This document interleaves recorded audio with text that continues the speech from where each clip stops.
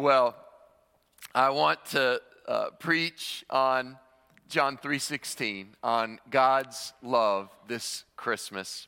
You know, there's an old story about a family in World War II. A mom, a dad, and their little boy. And the dad was called into service and sent off to war in World War II. And so every night, the mom and the little boy would look up at a picture of daddy, and they would pray for his safety, pray for the safety of the troops, and long for the day when he would be able to return home. Well, one night after their nightly prayer, the little boy, after gazing at that picture, said, "Mommy, wouldn't it be great if Daddy could just step out of that picture frame and be here with us?" In a way, that's what Christmas is all about. For everyone who looks up at the stars, and like our children's minister said, Genesis 1:1, God created the heavens and the earth. For everyone who looks up at God and longs for that relationship with the Heavenly Father and thinks, I just wish God could step out of the frames of heaven and come and be here with us, that's really the message of Christmas. God with us. God took on human flesh in the person of Jesus Christ and was born in a manger. It's the true story of your Heavenly Father stepping out of invisibility and eternity and coming incarnationally and in time. Christians believe and profess that there is a God. God is invisible, but God desires a relationship with each of us, so He's given us His Word, right? We can understand His law. We read about God. And ultimately, when the time was just right, He sent us Jesus so we would know what God is like. God sent Jesus into the world because He loves you. So perhaps the simplest and most famous explanation of what God did for us is in John chapter 3, verse 16. John 3:16. You can turn there in your Bible or turn on your Bibles. Perhaps it'll be also, up here on the screen. You know, it's a famous verse. Even people that aren't familiar with the Bible, they've heard of that, John 3:16. They see athletes sometimes have John 3:16 written on their gear. Sometimes at a football game, you'll see before the field goal, somebody will hold up a sign that says John 3:16. What's the big deal about this verse? The big deal about this verse is you might say it's a summation. It's the gospel in a nutshell. So I want, and especially I know there's a lot of kids in here, I want to give you a way, kids and big kids, I want to give you a way to not only think about this verse, but maybe next year when you have a chance at school, when you go back to school, maybe you have a chance to share this verse with others. I'll give you a couple helpful things that you can remember about this verse. First, let's just read it. For God so loved the world, this is out of the King James Version, God so loved the world that He gave His only begotten Son, that whosoever believeth in Him should not perish, but have everlasting life. I hope you have that verse memorized. If not, memorize this verse. Why do I say it's the gospel in one verse? Well, as you're explaining this verse to people, you can show them the gospel. Circle some words. And you might even circle some words in your Bible. Your version may be slightly different. Or if you have it on your device, you might highlight these words. Let's go through this together. Starts with God. Circle the word God. For God so loved the world. The gospel starts and ends, right? The Alpha and the Omega is God. This was God's idea. The gospel, the good news, begins in the heart of God. God created everything. And when we sinned against God, it was God who took the initiative to come looking for us. He didn't wait for us to respond before He set His heart to love us. And how did He love us? Circle the words only and Son. God so loved the world that He gave His only Son. We often measure the value of something by how much it cost the giver. To have a relationship with you, it cost God everything. His only begotten Son. God demonstrates His own love toward us in this. While we were still sinners, Christ died for us. God, only Son. Why did He have to send Jesus? Circle the word perish. Because we needed rescuing. The word perish means to be destroyed. We're all perishing. Why? Because we've sinned against God. God desired a perfect relationship with us. Sin, we desired to be our own God, to be our own king. And so we turned our backs on God, and in doing so, perish. You know, some people wonder about this. They think, how could a loving God send people to an eternity without him? How could he send people to perish? And I think they misunderstand. Jesus says in the verse after this, God didn't send Jesus into the world to condemn the world, but that the world through him might be saved. Everyone who believes in the Son has life, and everyone who doesn't believe is condemned already. What's my point? God isn't sending someone to an eternity apart from him. That's our destination. We're headed there already. We're already perishing. So the good news of the gospel is that he's come to save. And that's the last part. God, only Son, perish. The wages of sin is death. But then circle everlasting life. The gift of God is everlasting life through Jesus Christ our Lord. Now, did you catch that? Kids, you got it? The words are God, only Son, perish, everlasting, and life. There you go. Now you can explain the gospel. See? It's the gospel contained. Now, this only works in the King James Version, okay? The words may be a little... But I hope that helps you remember. I'm not done. There's one more thing. If you look at the verse itself in its entirety, if you can put the whole verse back there up on screen. Again, in the King James translation of this famous verse, which is how I grew up memorizing it, I want you to notice that there's 25 words. Now, I know, kids, you're out of school. You were told there'd be no math in today's sermon. But if you break this up, I want you to see that the first 12 words are all about God. For God so loved the world that he gave his only begotten. The first 12 words are all about what God did for you. Share this with your friends. Tell somebody this good news.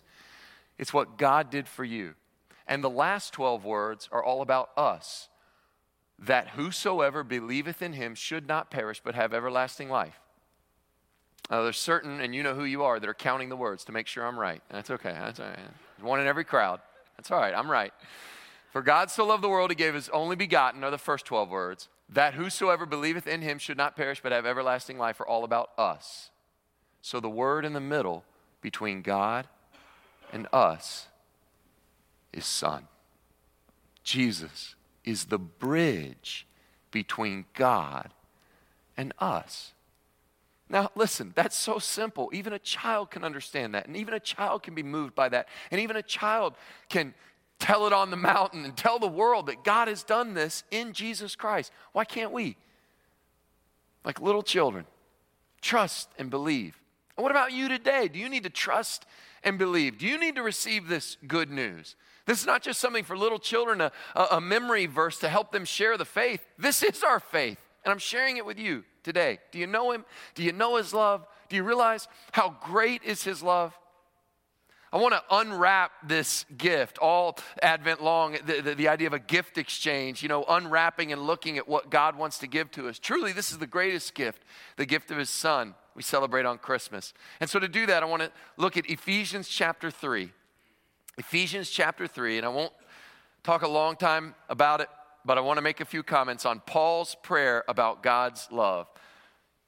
Paul loved the church at Ephesus, and so in Ephesians 3, and starting in verse 17, if you want to turn there, Ephesians 3:17, he prayed over this church that he loved in a city called Ephesus. And I thought, I'd like to pray over this church that I love. And here's his prayer. I want to point out a few things I think are very beautiful about this prayer. Hopefully magnify Christ.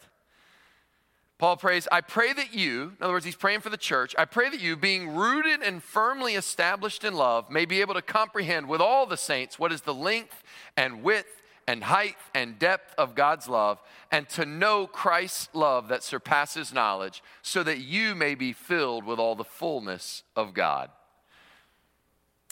His prayer for his people is that they would comprehend God's love. That's what I'm trying to do this morning. I'm trying to talk about how much God loved you. Loved the world so much, he gave his only begotten Son. Have you comprehended that? Have you apprehended that?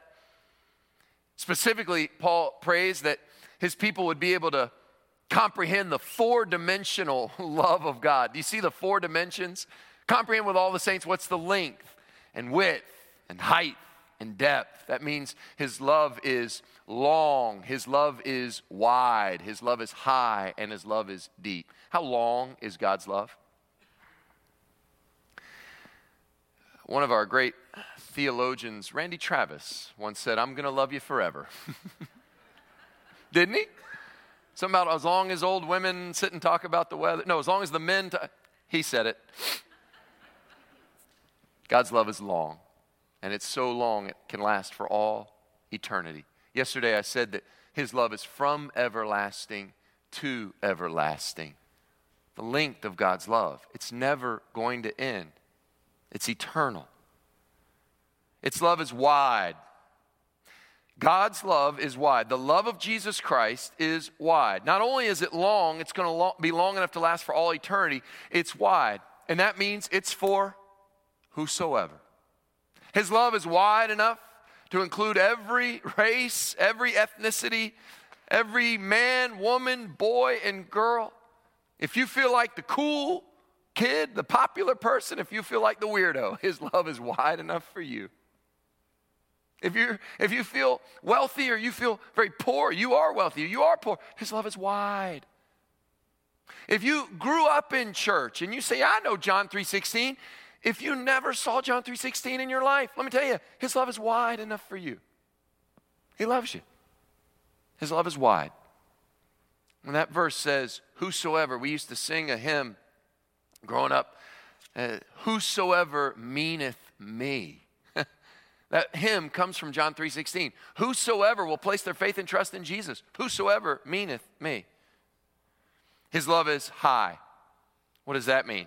Well, Psalm 103 says, as high as the heavens are above the earth, so great is his love for those who fear him. And his love is deep. What does that mean? His love is deep. That means no one has ever gotten to the bottom of God's love. Do you ever wonder, how many times can I sin and God forgive me?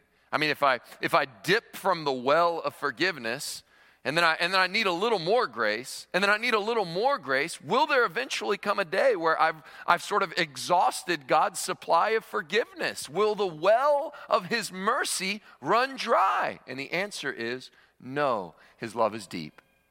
No one has ever reached the bottom of God's well of forgiveness, and no one ever will.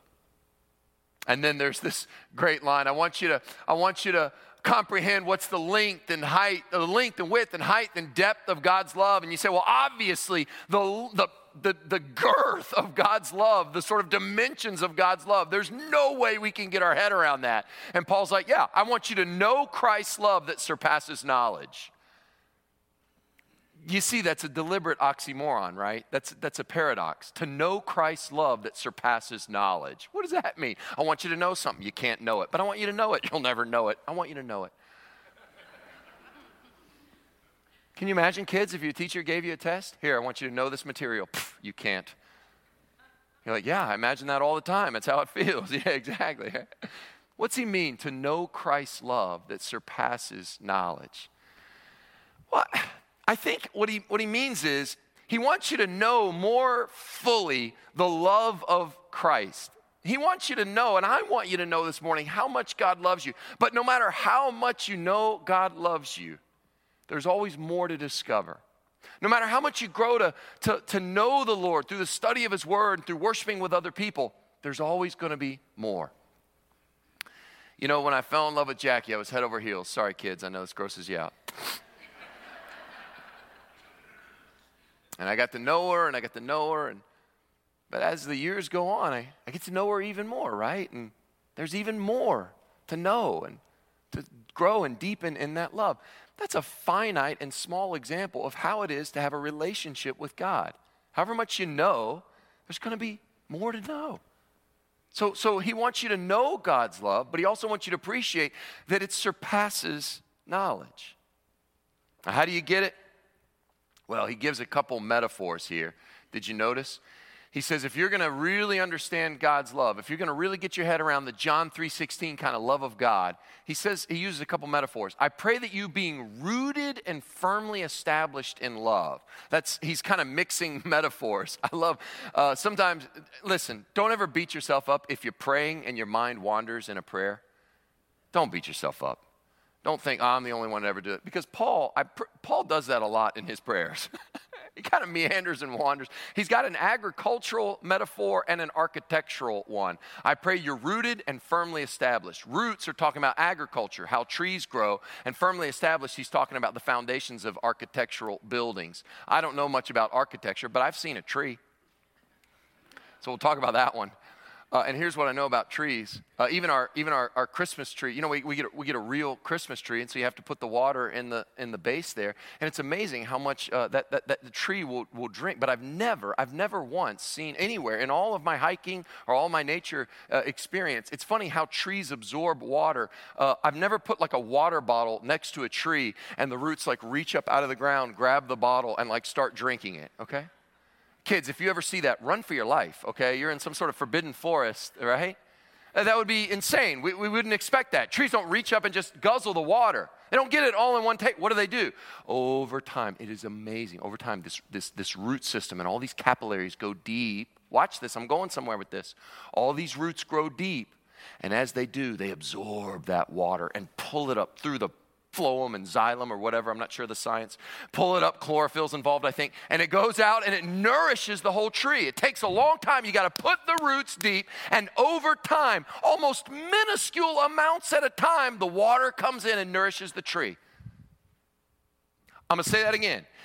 You don't get it all at once. If you want to know God's love, you don't get it all at once. You put your roots down deep, and over a long period of time, little by little, almost imperceptibly, you're nourished and hydrated by that good water.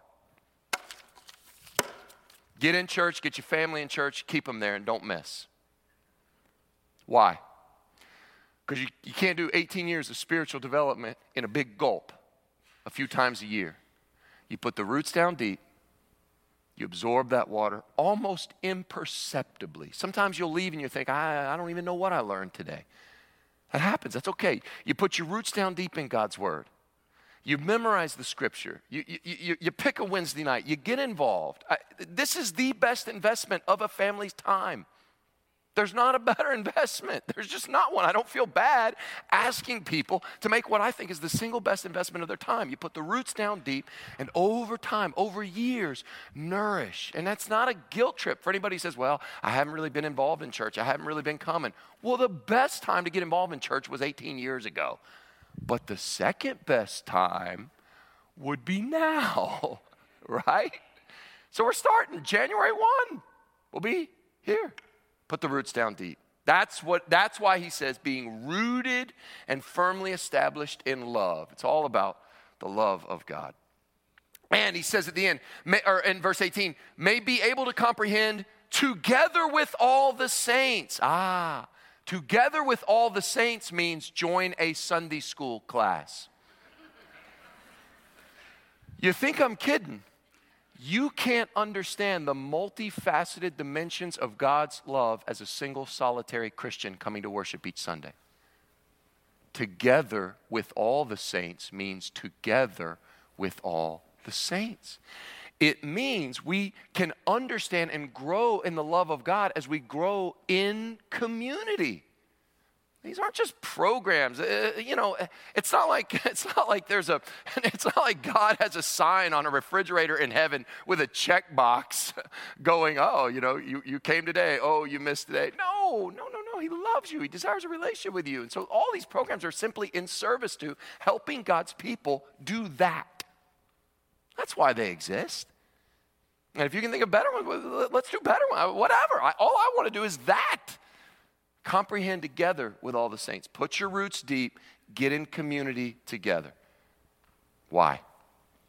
So that you may be filled with all the fullness of God. Here's why Paul wants you to know the height and width, and I can never get this order right. The length and width and height and depth of God's love. Girth wasn't in there. I don't know where girth came from. And to know Christ's love that surpasses knowledge. Why? So that you may be filled with all the fullness of God. I know there are some grandparents here, and I know that you know something about wanting people to be filled with fullness. Because when people go to your house, you are a food pusher. You can't help yourself. You just want to make sure that everybody got enough. And sorry, that's the wrong word. Everybody got more than enough. That everybody is literally in pain, right? because they've been filled with the fullness of what you offered. I think God understands something about that. He's got all the fullness of heaven, and he wants to see his people filled with the fullness of God. When's the last time you were so full you wanted to burst? It's God's love that ultimately does that. Now, if I go out to the Pacific Ocean and I have a little jar and I put my jar in the Pacific Ocean, I suppose you could say that my jar is filled with the Pacific Ocean, but you couldn't say that the fullness of the Pacific Ocean was inside my jar. But theologically, according to Colossians 2:9, in Jesus Christ, the fullness of deity dwells. So because Christ is infinite, there is a sense when we dip our lives into Christ, we are filled with the very fullness of God. Why is that so important? Satan preys on those. You know, the enemy, the devil. He wants to really tempt. He wants to destroy human lives. And I think he preys on those who have a gnawing emptiness. And one of his tricks is to convince people they can fill that gnawing emptiness inside of them with finite things. And all it will do is poison us more. But Satan has a tougher time attacking someone who's filled with the fullness of God. Now, I know we have dentists in our church. I'm not a dentist, but I've been to one. And if I understand correctly, a cavity is really just a hole.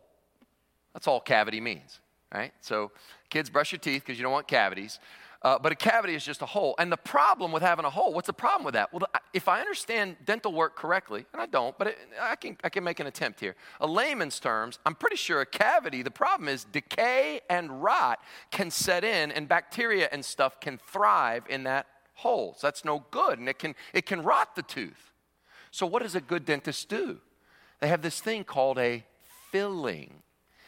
And by filling, I don't know why, this isn't the dentist punching you. This is the filling going, I guess if the Novocaine doesn't work. Anyway, the point is they fill that in, right? Why? Well, because now my tooth is protected in such a way. It's full, and that bad stuff can't thrive in there. It can't get in there. Let me tell you, Satan cannot easily attack a man or a woman, a boy or a girl whose heart is so full with the fullness of God. He loves you.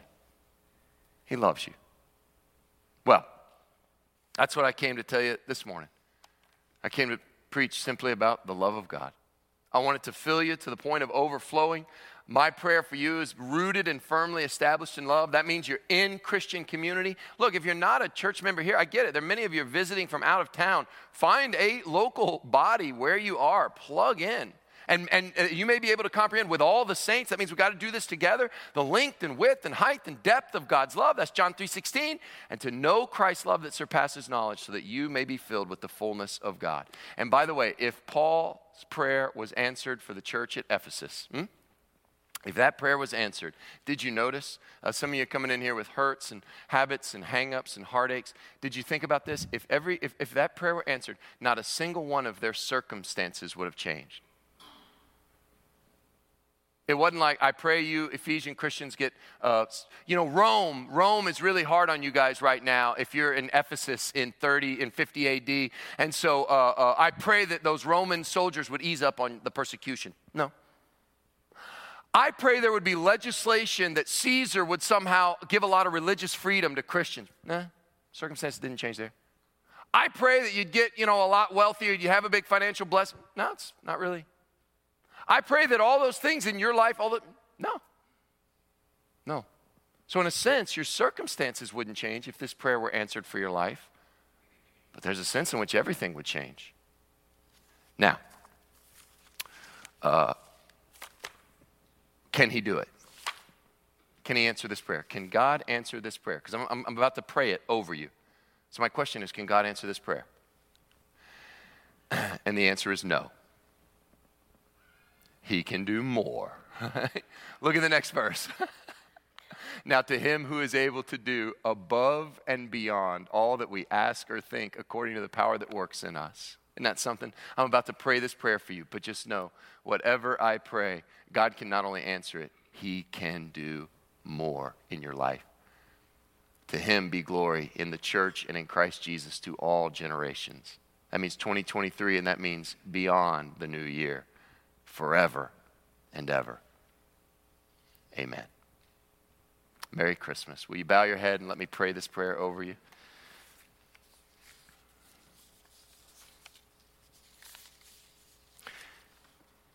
Heavenly Father, I pray for those gathered here, Coleman, Alabama.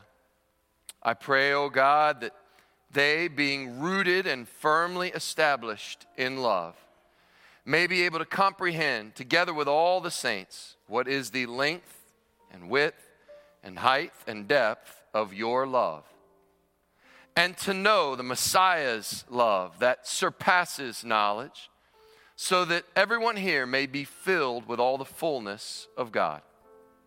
And we trust, O Lord, that you can do above and beyond all that we ask or think, according to that power of the Holy Spirit that works so graciously in us. We pray this in the matchless name of Jesus. Amen. We're going to have now a time of invitation. And an invitation is just that. It's an invitation. It's not a coercion. It's not a manipulation. It's an invitation. And who am I inviting? Well, specifically two groups of people. There may be those of you who are hearing this, who are here in this room. Maybe you're a guest here. Maybe you're visiting. I'm so glad you're here. I hope that as I'm challenging God's people to plug in and for those roots to go deep, I hope no one misunderstood and took that as some sort of guilt trip. The whole point of this verse is not for you to dig down and try to love God more. Loving God more is great. It's important. But the point is not for you to love God more. It's for you to have more and more capacity to realize how much He loves you. It makes all the difference in the world. And as you're filled with God's love, it could be Holy Spirit touches your heart today and you realize you've never received the great gift of Christmas. You've never opened your heart up to God and received Jesus as your Lord and Savior. Would you cry out to Him this morning? You can receive Him today. I cannot imagine a better day to have your eternity changed than to receive the Lord Jesus on Christmas Day 2022. I can't imagine a better thing. So if that's you, and you know I'm talking to you, you're on a path that is perishing, but there is this great gift of God in Jesus Christ. Will you receive Him today? So that'd be the first invitation. You can come forward, meet with Pastor Scott. We can set up a time to talk to you more about that. We can pray right here, help you on that journey, if that's you. It could be that you're here and you're a believer, and you have over time maybe gotten too far away from that good gospel fire, and you need to go back and warm your heart at that gospel good news. The simplicity of John 3:16 of what He did for you in your place and for your salvation. Whatever it is, be obedient. If you hear God speaking to you, you respond in obedience. Would you stand to your feet? Pastor Scott will be here to receive any who come. Chuck, you lead us in the invitation.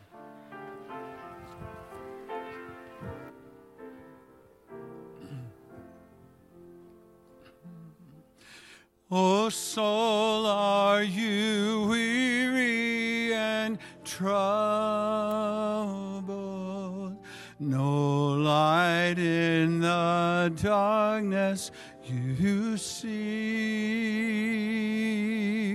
There's light for all who look at the Savior, and life more abundant and free. Turn your eyes upon Jesus. Look full in his wonderful face, and the things of earth will grow strangely dim in the light of his glory and grace.